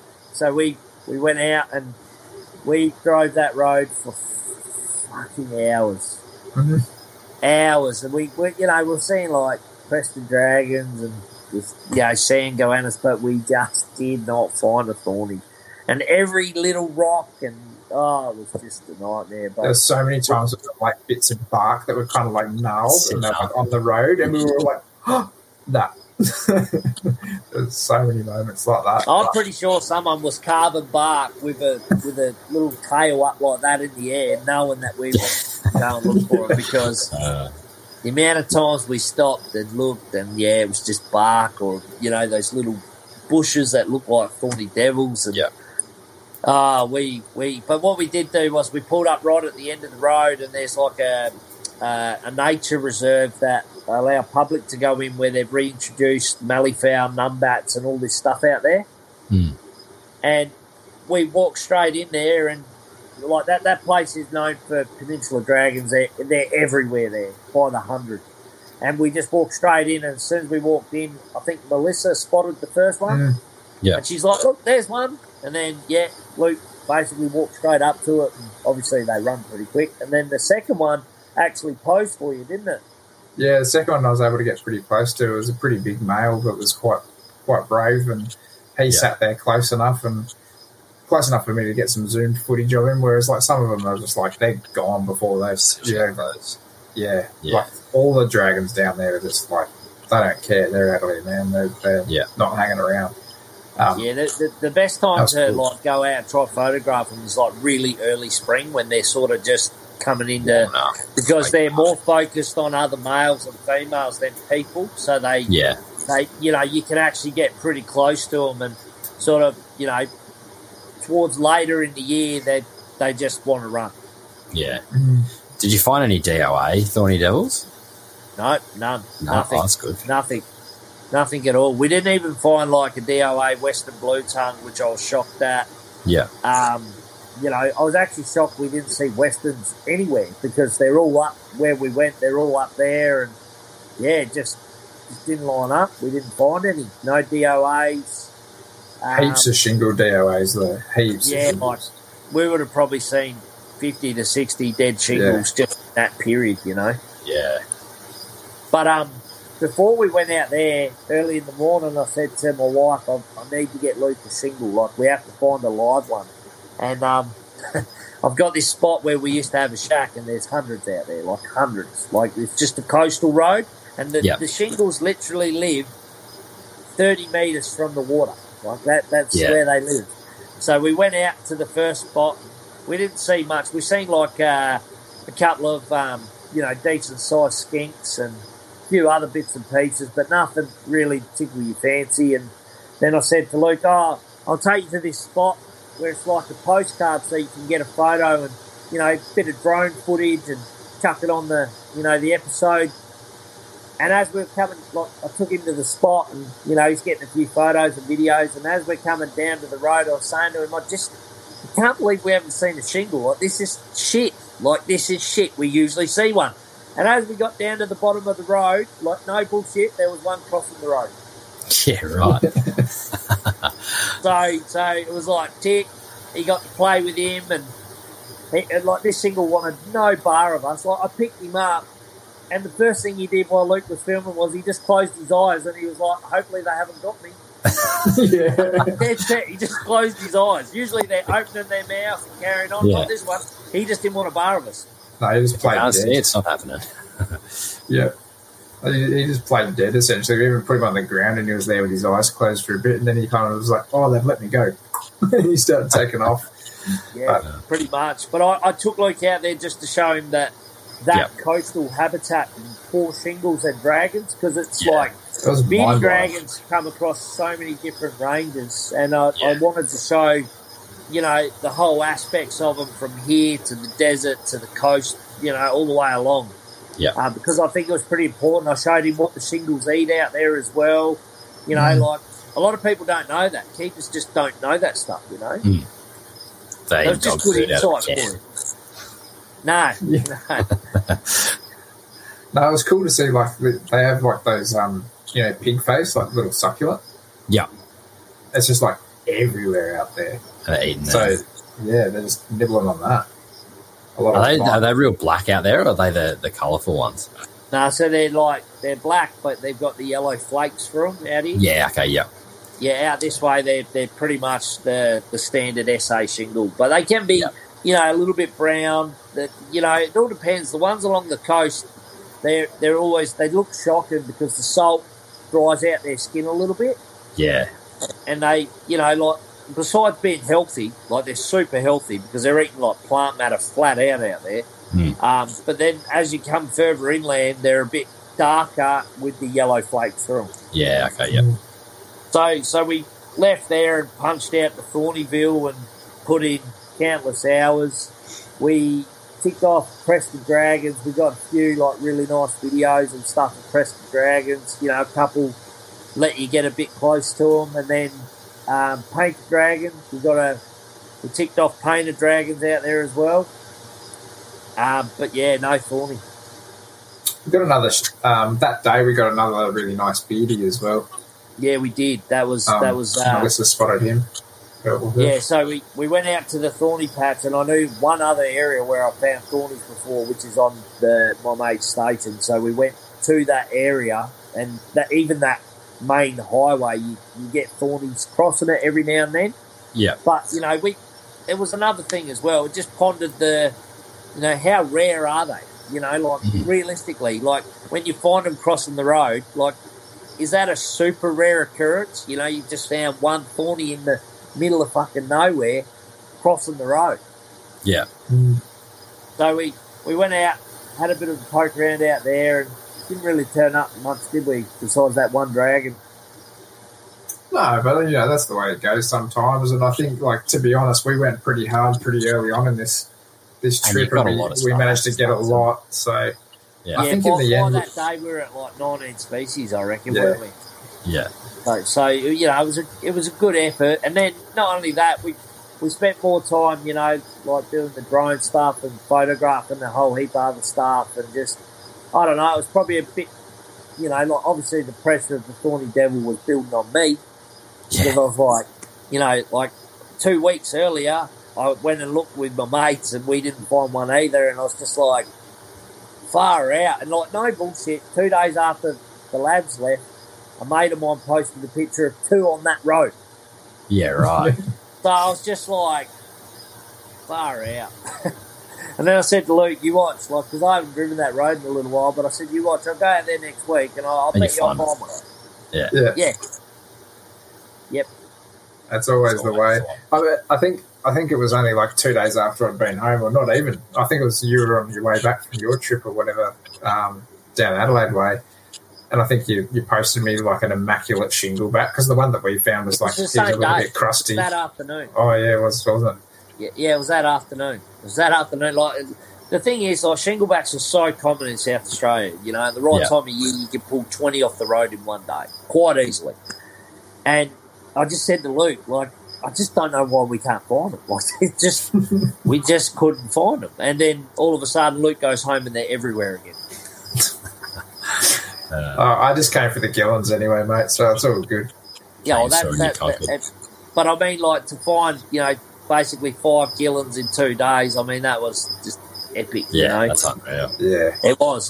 And, like, like, you look at all the trips that we do, you travel to these places and like, while you're seeing beautiful habitat, beautiful countryside, and, Gillon's being his biggest, because I was tempted to get him off the plane and drive straight through to Alice Springs just to make sure we've seen Gillons. Well, I was pretty much, the only reason why I didn't was because I thought I'd just check what accommodation is up there, and I couldn't get anything for under $680 a night.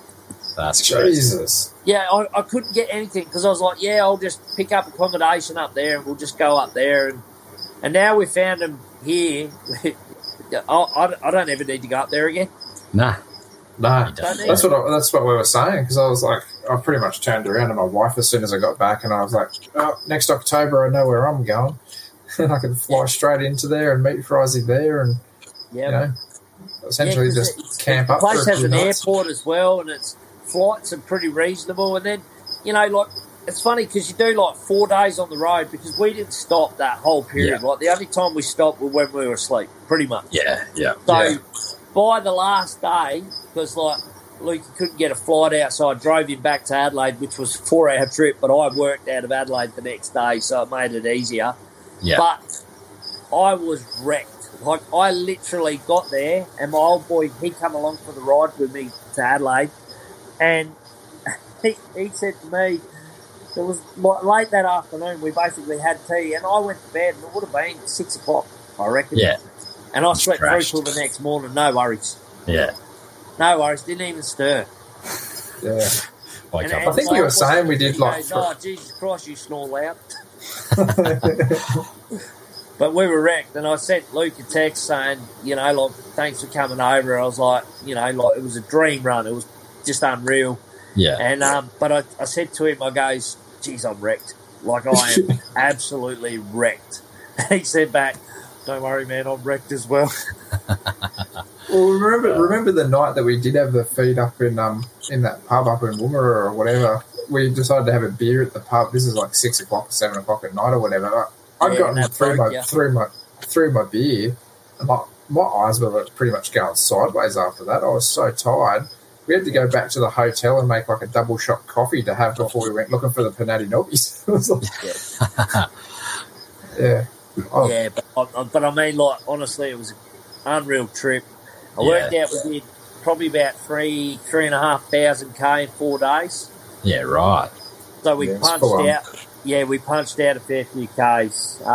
It was a lot of driving. We'd do it differently next time round. It'd be easier for Lukey to fly in, and I just pick him up from the airport up there. And, and then spend like 2 days in that area, because, like, if they're in one spot, they're going to be all over there. Yeah, that's true. So we'd do it differently next time round, and like I said to him, next time round, I wouldn't mind like you finding them, locating them, and then just sit back 20 metres and watch the tree just for a couple of hours, you know? Just binoculars or something. Just the old deck chair, binoculars, and a bit of a hat in the shade, and just watch what they do. Yeah, exactly. Because, like, it's one thing to kind of get really excited in the moment, which is only natural, and you're finding them or whatever, you're disturbing them. You're actually disturbing all that natural behaviour that they could be exhibiting to you, which could be data that you could then potentially use as something for your captive keeping, or what they're doing, or what, sort of environments and stuff that they're liking. So, yeah, I think you're 100% right. Next time it would be like kind of find that tree with that lizard in it and just sit back and watch it and film it, watch it, do whatever you have to do. It'd be more of like a observation more than a recon sort of thing. Yep. Yeah, most definitely. Because even like of late, I've been watching like I find because beardies are pretty common here. Like every day of the week, you can find a beardie in probably 10, 15 minutes, and I've spent more time just like if I find one, I just pull up on the side of the road and I just watch them. I've just been watching them. The male's old head bobbing, the whole bush is going like this, and then he'll run down the bush and he'll run and do something, and he's back up on top of the bush. And the other day, I was telling Luke, I've come across this big male, and he was on the top of this bush, and there was like a hornet, a wasp coming down, and it was like coming down to his head, and he was trying to eat it, but the bush kept giving way every time. And it was He jumped. It was just this thing going up, down, and he just kept opening his mouth, not getting anywhere near it. And it's like, that's the type of stuff that I enjoy seeing, the natural behaviours now. So, but I will add, I brought Lukey to the house and showed him, all the babies. The Kimbos had just hatched, so he got to see baby Kimbos. He got to see the new enclosures that I've just set up, and pretty much, and the Epsilolus as well. You got to see them. Yeah, so they're cool, real cool. Yeah, so he, seen some pretty cool stuff here as well. The Brevies, got to see the Brevies, which are just the best. They're the best. I never really appreciated Brevies that much. I was kind of like, oh, they're kind of like a funny shaped goanna for my tastes. You know, they're a bit kind of, I won't say stunted, but they're a bit more round in figure than what I tend to be attracted to. But watching them like jogging around the cages and stuff like that, I was like, oh, these little things are pretty cool. Like they're super active and stuff when they want to be, but very derpy at the same time. Like you're pulling them out of like the little water container at the top of like those old ceramic gecko hides and stuff that you were using in there. That they're like asleep in the water and stuff. Like they sleep upside down, like they sleep on their backs just because they can. Yeah. Like literally, I think they're dog. dead every day, and that's just how they sleep, mate. You know, I posted a few pictures of them mating asleep in the water bowl. Just because they can. We call it Brevy style. Anytime, anywhere, because they don't give two shits. Yeah, they just But no, it was good. It was an excellent trip, man. I had an absolute blast. It's probably triggered me more so to, you know, like basically you've seen the cages and my overhauls and that. And, you know, my cages are fairly natural as possible. I've gave my animals so much more space now. I'm actually currently building a new Gillen's cage. So I've got a new one being built at the moment. I've got all the material. It's 1,200 by 1,200 by 800 wide. And it'll just have a pair in there. That's it. Just a pair. Yeah. Just to give them that space, you know, to have that area. Yeah. That's unreal. That'll be a good tank for them. Yeah. Yeah, just to change it up. I mean, they're in 800 cubes now, which are big enough. They're big enough. But after seeing where they come from, I mean, these trees are, say, 30 metres from another tree. Yeah. So they have to be using a fair bit of land, and if you can give it to them, why not? Exactly. Yeah, it's crazy once you start seeing these things in their natural habitat. And it's, you know, that first Gillens that I got to see in the wild up in the top end was, or towards the top end, that blew my mind, the sort of stuff that it was in. And, you know, I think likewise that's just what's happened with you now is once you've actually seen that animal, you're going, oh, I need to change it up or I want to change it up and try something new. Yep. Yeah, 100%. Yeah, I know. It comes out. Yeah, it should be pretty good. I've pretty much edited the Gillens one, but I think I'll have to kind of save that for last, just because that's kind of like the best of the response or whatever they call it. That was that was a good one. But we should have a first video. What's today? Today's the 18th of December, so the first video should come out around on the 20th of December. I'm not sure when this podcast is going to drop, but yeah, roughly Probably we'll get the first by then. The video, I think. Yeah, probably.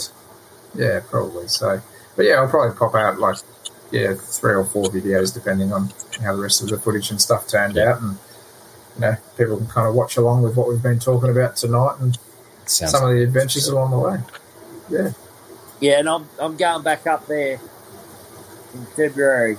I'll be up there for a little bit in February, having another poke around, having another look, and I'll be closer to home because, you know, one thing I did say to you is the scrub from where I am to there, you know, it does change a little bit, but as soon as it hits that red sand, I think they're there.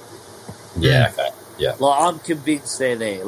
And after seeing them in their natural habitat, I'm even more convinced that they're there. So my job is to find them close to home, a little bit closer to home, because I just think that they're there. Yeah, we definitely put in some time looking the whole way along, but it'd be cool to just kind of make sure, tick it that they're there and go, yes, I was right. You know, it's the right habitat. Yeah, for sure. And I've spent so many hours just in that area close to home, and the more we push further north, the more I think they are just a little bit further from where I was looking.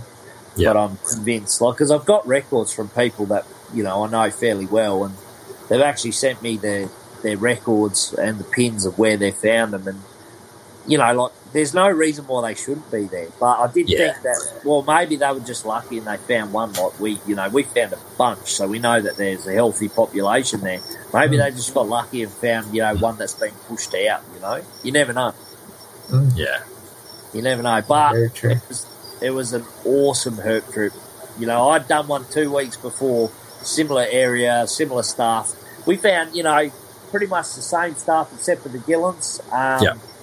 We found, like, shitloads more dragons, but the bearded dragons we found were, like, the size of sand goannas. They were huge. Yeah, right. And that was, like, don't get me wrong, like, I love finding dragons every day. Like, I just love finding dragons because the colours, you know, not many reptiles can match a colour of a really nice small dragon. But I found this one beady the other week, and, mate, this was the biggest thing I've ever seen in my life. Like, this was, like, probably one of the biggest beardies I've ever seen. Like, the thing was wider than my hand. And I was just blown away with how big it is. And I was like, now I want to find a bigger one. So it's like an itch now. Well, that's the thing. You go out, like you said, you want to try and find the gillons closer to your house. Now you want to try and find a bigger beardy. Like, it's just the next thing, which gives you something to look forward to as well. Yeah, it is. And you know, personal challenge. Yeah. Yeah. And one other one I wanted to find was Levis. Like, we didn't really, I don't know, we didn't really find any. And I know that they're in that area as well. Like, so you've got the Pernatties. I know Levis overlap them, but I know that Levis push further north. And a lot of my friends have found them up that way. And they found them not far from here too. So that's the other one. I've come home and gone, right, I've ticked all them off. Now I want to go find them. Yeah. It's good to have those challenges though, and you know, just goals in general. You know, like I'm definitely keen to come back and just try to take some observations of, or you know, hopefully find some gillons and take some observations of them, and just try to learn from the lizards themselves, just doing what they actually do. So, yeah, all those little personal goals. I think it's important to have, especially as, you know, herpers and keepers and stuff like that. And for sure. Yeah, most definitely. And I think that, like, say if you filmed it, you know, you're going to get so much more out of it. That's like, I've got a YouTube channel, shameless plug, Fryzie's Reptiles people. But on my YouTube channel, it's not going to be, like obviously I'm going to upload, you know, my herping and stuff like that. But I actually want to, like, you know, film these animals, not to take a photo, but, like, film what they do. Like, even if it's just for an hour or 4 hours or whatever, and I know it's a lot of time, but I would sooner, you know, like, I've only got 12 goannas now, so that's handy, because my workload has gone from, like, up here to, like, down here now. Yeah. You know, so that time that I've got back, I'd like to punch it back into the bush. Yeah, that's a good idea. Yeah, I'd just like to punch it back in the bush, and, you know, like, filming content like that, it's technically free. You know, the lizards are there. You know, you may as well do it. And, like, sometimes you see these behaviours that people don't normally see, and to me, that's just triggered my interest now. Right, I've got some plans for the YouTube. I know what I'm going to do. I know how I'm going to do it. Let's see if it works. Yeah, that's a good idea. I'm excited to see where it goes. But you're 100% right, you know, like, even just, you know, just take, for example, like your bearded dragon or whatever, you know, a humble reptile pet worldwide that gets probably so mistreated compared to its, you know, wild counterparts. You know, you didn't find it on fake grass or anything like that. Like, well, look, even just to the extent, like, we'll leave the lino tiles and the cushy couches and the hammocks and all the rest of it, but, like, even just to the extent of being able to give that dragon a 3 to 4 foot high box versus a 2 foot high box, so he's actually got a somewhat vantage point that he feels like he's actually off the ground a little bit, you know, like, just the tiny things, right? Like, realistically, that's tiny compared to what they have the option to in the wild. We can't always recreate the wild, but just being able to move the progression of those keepers or some of those keepers into a more positive step just to get that little bit closer. That could all come from what Fryzie's trying to achieve by trying to show, as he already is on Instagram and TikTok and all the rest of it, and YouTube, but trying to show those animals in the wild just in, like, short clips to go, holy moly, there's a bearded dragon 8-9 feet in the tree. You know, like, hopefully a few of those people are seeing that and going, what am I doing with this dragon in a 2 foot tall? Yeah, exactly. You know? Just gets the juices going. It just all it does is it just opens, like, if you can change 4 or 5 people's opinion, job done. you know? That's right. Even one.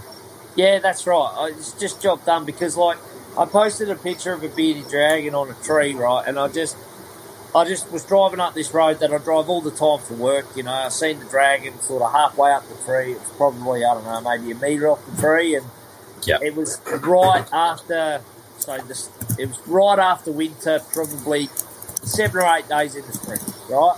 And it was a dragon that had just come out of Burmation, you know. It was a little bit, you know, thin, but you could see it had good fat reserves in its tail and that, but just the way it was sitting on the log, it wasn't, you know, puffed out. It didn't look, you know, like a really captive bred fat dragon. So I filmed it for that reason, and I posted, you know, healthy dragons, you know, it's quite lean, but that's how they are in the wild. Just come out of hibernation and have a go at it, so people could have a look. Mate, that thing did 97,000 views. Yeah. And it had, last time I checked, I reckon they had like 67 comments on it. And about 13 of them comments were people fighting me from the captive trade saying, you've got no idea how bearded dragons live. You've got, I don't overfeed my dragons. And it wasn't a shot at anyone. It was just saying, this is a normal, healthy bearded dragon. Just take note, people. Yeah, exactly. But it was good because it caused a massive, you know, like, I have people messaging me, inboxing me, going, how dare you post that video? Oh, it was hilarious. Fryzie, always had a ruffle with you feathers. The thing was, the best part was that, like, when I filmed it, I thought, this video won't do well, you know, like, I honestly, I didn't think this video would do well. In 3 days, I had 57,000 views, and I'm like, holy shit, what happened here? But it's just right time, right place, right algorithm, essentially. Yeah, it's the biggest thing. It's just you know, hitting that algorithm.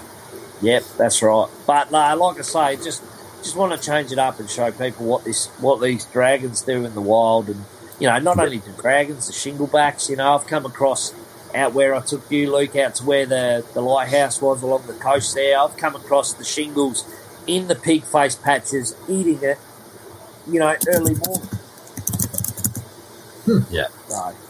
So it makes a difference. You show people what they eat, what they do. You know, we're probably winning in captivity. Yeah, exactly. That's exactly right. And like I said before, you can change one person, 3, 4, 5. That's all you need to do. Yeah, that's right. Just change the whole perception on how we do things. Yeah. We all evolve. We all exactly. evolve. Yeah. I was no different. I had my bearded dragon in a 3-foot box forever. Yep. Your breaded dragon? My breaded dragon. Oh, God. Yeah, don't let me start on that. Yeah. But, you know, even just having him in a 4 foot by 4 foot box, you know, it's still nowhere near the wild, but he just gets to sit that little higher and sit up proud like a little bulldog dragon that he is. And but he gets more exercise too by going up and down the log to get up to the base 100%. and coming all the way back down. And that's right. I think people don't, you know, one big thing I've taken out of my animals, besides brevicorda, because they just do their own thing, but my Kimbos, they are like, and I've seen your girl and obviously the boy, mate, they're like pencils. You know, they're pencil thin and they stay thin. Yeah. All the Kimbos that I had before this pair and my last pair they were just fat messes of Kimberley rock monitors. Yeah. Like they look like Ackies. They were so big. And now mine, you think I don't feed them. Like that's how thin they are. But they eat when they want to eat and they produce and they do what they're supposed to do, and then, you know, come winter they slow right down and they don't eat for weeks on end, and then all of a sudden they come out and they're good to go again. Yeah. It is kind of crazy with Kimbos. Like they're sometimes you're just looking at them going, they just don't look right because they're that flat. Yeah. But realistically, you know, that's what's getting them into all those little tight crevices to eat all those geckos and skinks and whatever else they're feasting on out there. So, that's right. You know, they are built that way. But, you know, in captivity, we look at something, or it's common in captivity to look at something and go, oh, geez, you look a bit skinny, here's a few extra feathers or whatever, and all of a sudden you've got a fat bearded dragon or a fat Kimberley rock monitor. It's not hard to break these animals sometimes. I mean, that's probably 70-80% of the captive kept animals are overweight. Like, Just because like, if you think it's too thin, but then you go out and see something in the wild, you're like, actually, no, it's not thin. It's just the way they are. Yeah, and then like we were talking about, because obviously when you herp for that long, you start talking about diets. And me and Luke got pretty into it with the diets as well, and we were like, are they, because they're eating such a plethora of bugs and insects. Does that enhance the colour? All that sort of stuff. The UV. We spoke about everything for hours. Yeah, and that's the other good thing about going on a trip with someone is you've got that other person to bounce ideas off, chat stuff that you're observing, chat stuff the other person's observing. You can bounce it off each other's minds. Like, yeah, I can honestly say Lukey's probably the easiest and best person I've heard with in a long time. Just through, just easy conversation, and it was all animal driven for animal welfare for captive standards. Yeah. Which, to me is just a win on its own because, we've all fucking punched them in tubs and we've all done that stuff. And, they live and they do that stuff and I'm not knocking that, but I'm just, I've decided that if I'm gonna keep less, I'm going to give them more. It's just that simple. Seems to be a common thing of late. Yeah, I just think the hobby's starting to do full circle, because I was saying to Luke that when we were 7, 8, 9 years old, we were running out and we were, catching lizards, because that's all we did as kids, and then we'd bring it home, but we'd take a photograph while we're out there in our brain of what the habitat looked like, and we'd do the best we could to make the habitat at home. Yeah. Why did we stop doing that? I think, I remember I started watching Snake Bites TV, and then I started keeping everything in racks, and we just did it. You could have more. Yeah, you start, Yeah, I want 7 different snakes, have them all in a rack. I've got like this many knobtail geckos, keep them all in a rack, because the way I look at it is if I kept it in a rack, I can keep more. Yeah, that's right. Yeah. And then we turned into animal hoarders. Exactly, yeah. Yeah, we did. And then I think my last sort of, one of the break points for me was, when I kept the Amy, I got them back and I kept them in like actual natural cages, and because my original cages, I'm not sure if I sent you a photo, Luke, of my original Amy cages and that. But if I haven't, I'll post them to our group and show you. And it was an absolute shit box of an idea, and it was a copy off Rob Porter. I just copied his cages, just made them a little bit bigger, and I decked them out fairly naturally, considering it was a glass base and I didn't want to smash it, Back then, glass was really expensive.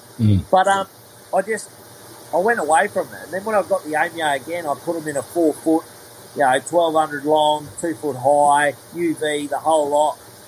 And it was just so enjoyable. You watch them go out there at night. You go out because you turn the lights off, whether it be grasshoppers or whatever, and then you look over at the Amy and they're in hunt mode. And it resonated really well with me that this is the way I'm going to go, and I won't go back to what I used to do. Yeah. Yeah, that's definitely a good change. I think a lot of the stuff that created,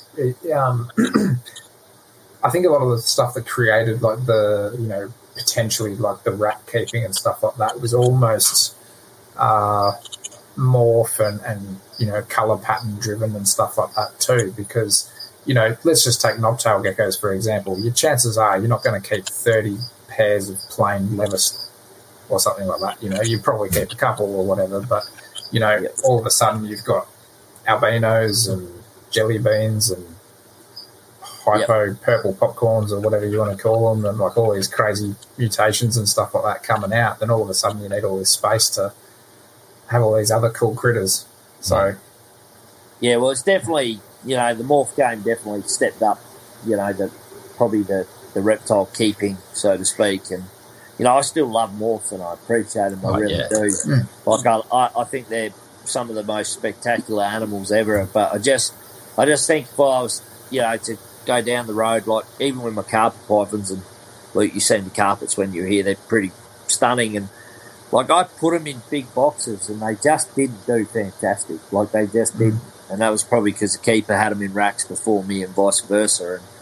And so if I can't give them that, then, I just don't want to work with them. I'm just at that point now where I don't want to work with them. So I'm pretty happy with sort of the area I've gone into and what I'm doing now. And I like the fact as well that, I've just been away for 2 days. And it's been hot here, so I've just left everything off for 2 days. Didn't matter where the reptile was in its cycle. If it was gravid, made no difference. I just left the lights off for 2 days. And it's no drama.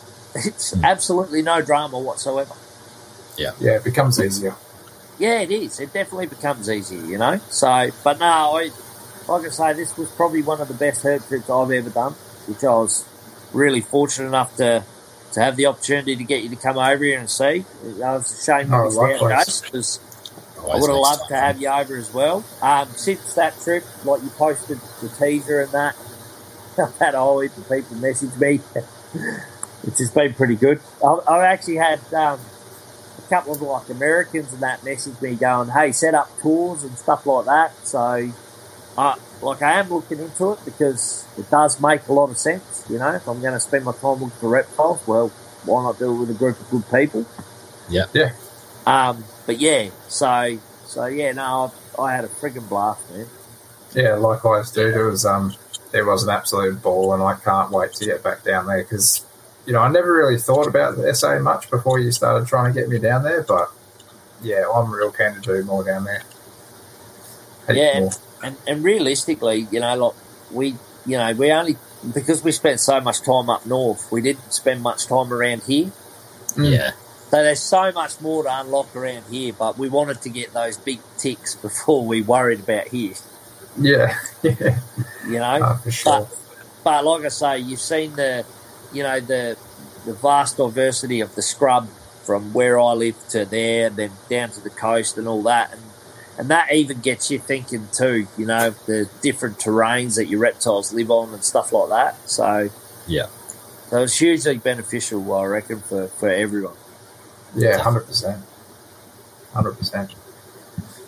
Alrighty, guys. Well, why don't we wrap it up here? Mate, thank you so much for coming on. I really appreciate that. No worries at all, mate. It was my pleasure. Like I say, man, I love the podcast. I think it's awesome. It's just, like I say, half the hobby, well, pretty much all the hobby loves the podcast as well, as well as YouTube and stuff like that. And I think if we keep pushing the hobby in this direction, man, it's going to be a fucking really good hobby. Yeah. Yeah, definitely agree. That's for sure. It's we definitely want to try to make this podcast into something. It's just a matter of time and patience and everything that goes along with it. And we'll keep ticking it along. Keep running through the people, mate. And like I say, this will just keep going up and up and up and up. Yeah, it should be good. Did you want to throw out anything quickly before you duck off and just I just want to thank everyone for following me on the old platforms, the social media platforms. It'd be nice if more people followed me on YouTube. Everyone follow my YouTube. That's the one I'm starting to put the work into now. I think it's important that I put the work into YouTube. Pretty happy with where Insta and TikTok are, and if anyone's got any dramas or they've got any questions or whatever, just reach out to me. I'm pretty approachable, and I help a lot of people when it comes to reptiles, and I'm pretty happy to keep helping people because that's what this hobby's about. Exactly. Building people up. Lovely stuff. Alrighty, guys, we would like to say a massive thank you to Eric and Owen and the rest of the MPI crew for having us. If you'd like to contact them, it's best to find them at moreliapythonradio.com and email them at info@moreliapythonradio.com. Make sure to follow the MPI network on Facebook, Instagram, and YouTube. As far as contacting us in our social media platforms, you can email us at australianherpetoculture@gmail.com. You can also find us on Facebook and Instagram as well. To see more of what Jason is doing, make sure to follow him on Facebook and Instagram at The Gecko Effect. For myself, you can find me on YouTube, Facebook, Instagram, Patreon, and Teespring under Beach and Scaly Beasts. Hope to have you back next time for another episode of the Australian Herpetoculture Podcast. Good night, everyone. Good night.